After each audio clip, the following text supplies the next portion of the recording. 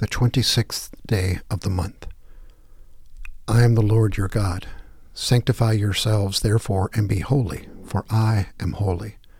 Leviticus 11, verse 44. As he who called you is holy, be holy yourselves in all your conduct. 1 Peter 1, verse 15. Today we consider what it means to say that the church is holy. There is much misunderstanding about the meaning of the term holy. Too many seem to think it is merely entirely good, without flaw. That may serve us well when speaking of a holy God, but a perfect church? Hardly. At root, holiness instead has to do with being set apart, indeed with being different. In the commandments, when God called for one day a week to be holy, God meant that this day was to be set aside as different from the other 6, distinctive in its practices. So also the Hebrew people were to exhibit holiness by refusing to bow down to the idols worshipped by all of the neighboring nations. Similarly, the church is called to live out in the world ways of being and doing that are alternatives to accustomed standards and customs. This means that far from being embarrassed when its ideals are at odds with accepted ways, the Christian community should revel in what it distinctively has to offer to the world. When the lives of people are being ruined by oppression and the church protest, we are exemplifying holiness. When greed goes unchecked, even applauded, and Christian people cry out, "Enough!" we should rejoice that we are fulfilling our calling to be different for the sake of what is right. How willing are we to be considered out of step with society in order to be holy? Who wants to be labeled as odd, after all? But we are called to be a holy church, not a club that panders to whatever is currently popular. Opening prayer. O God, our help and our hope, holy is your name, unlike every other name we know.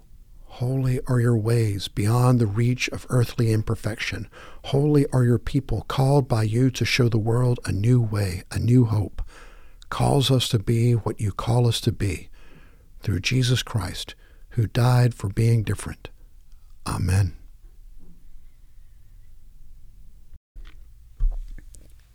Psalm 84, verses 8 through 12. God of the angel armies, listen.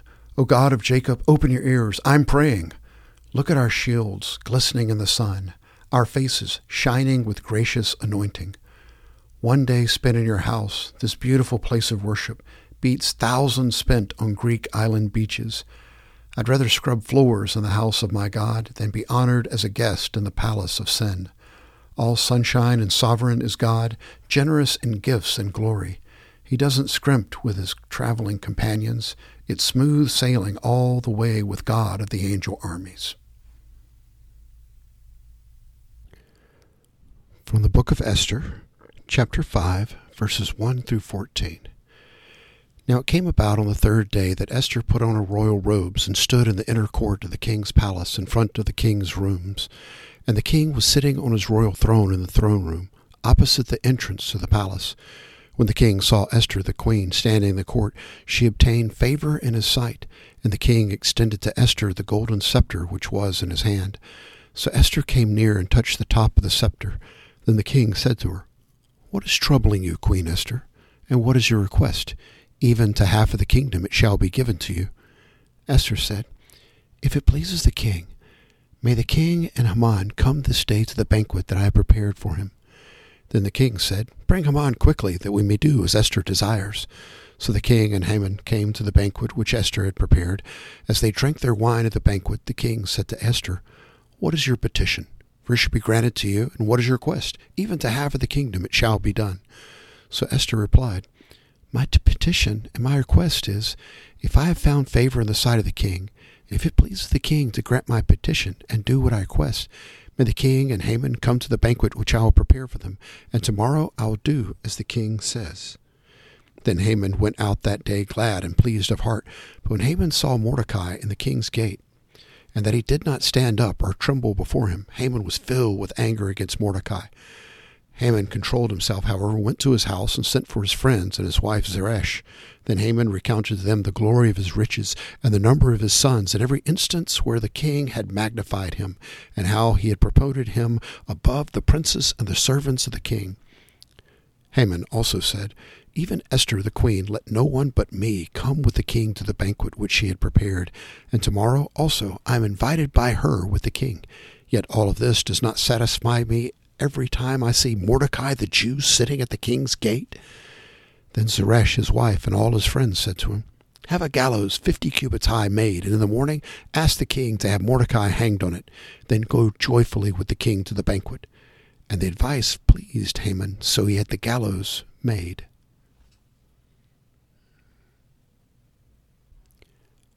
From the book of Acts, chapter 18, verses 12 through 28.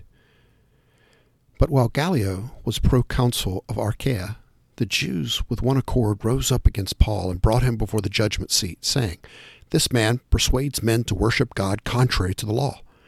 But when Paul was about to open his mouth, Gallio said to the Jews, "If it were a matter of wrong or a vicious crime, O Jews, it would be reasonable for me to be put up with you.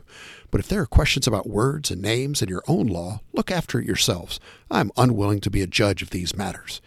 And he drove them away from the judgment seat.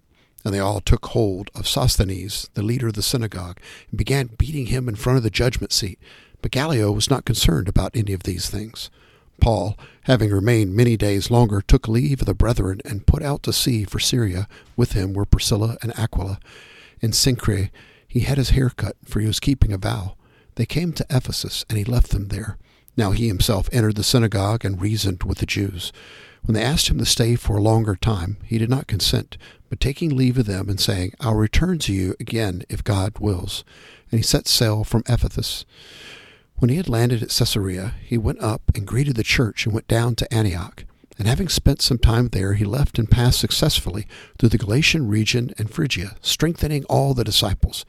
Now a Jew named Apollos, an Alexandrian by birth, an eloquent man, came to Ephesus, and he was mighty in the Scriptures. This man had been instructed in the way of the Lord, and being fervent in spirit, he was speaking and teaching accurately the things concerning Jesus, being acquainted only with the baptism of John. And he began to speak out boldly in the synagogue. But when Priscilla and Aquila heard him, they took him aside and explained to him the way of God more accurately. And when he wanted to go across to Achaia, the brethren encouraged him and wrote to the disciples to welcome him. And when he had arrived, he greatly helped those who had believed through grace, for he was powerfully refuted the Jews in public, demonstrating by the Scriptures that Jesus was the Christ.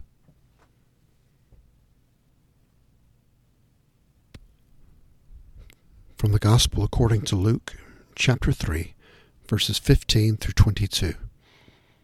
Now while the people were in a state of expectation, and all were wondering in their hearts about John, as to whether he was the Christ, John answered and said to them all, "As for me, I baptize you with water, but one who is coming, who is mightier than I, and I am not fit to untie the thong of his sandals. He will baptize you with the Holy Spirit and fire. His winnowing fork is in his hand to thoroughly clear his threshing floor and to gather the wheat into his barn, but he will burn up the chaff with unquenchable fire." So with many other exhortations he preached the gospel to the people. But when Herod the Tetrarch was reprimanded by him because of Herodias his brother's wife, and because of all the wicked things which Herod had done, Herod also added this to them all: he locked John up in prison. Now when all the people were baptized, Jesus was also baptized. And while he was praying, heaven was opened up, and the Holy Spirit descended upon him, bodily form like a dove. And a voice came out of heaven, "You are my beloved Son. In you I am well pleased." These are the readings of the words of God for the people of God. Thanks be to God.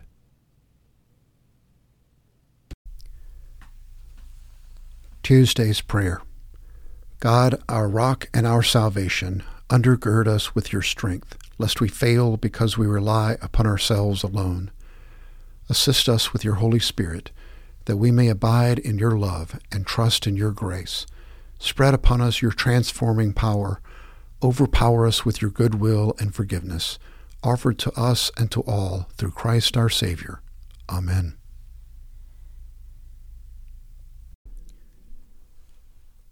A Prayer When Mourning the Loss of a Friend by Charles Wesley. If death my friend and me divide, Thou dost not, Lord, my sorrows chide, or frown my tears to see, restrain from passionate excess.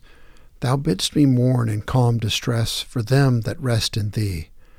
I feel a strong, immortal hope, which bears my mournful spirit up beneath its mountain load. Redeemed from death and grief and pain, I soon will see my friend again within the arms of God. Pass a few fleeting moments more, and death the blessing will restore, which death has snatched away. For me thou wilt the summons end, and give me back my parted friend in that eternal day. Amen.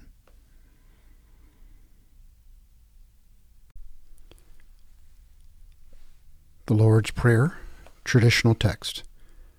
Our Father, who art in heaven, hallowed be thy name. Thy kingdom come, thy will be done on earth as it is in heaven. Give us this day our daily bread, and forgive us our trespasses, as we forgive those who trespass against us. And lead us not into temptation, but deliver us from evil. For thine is the kingdom, and the power, and the glory forever. Amen.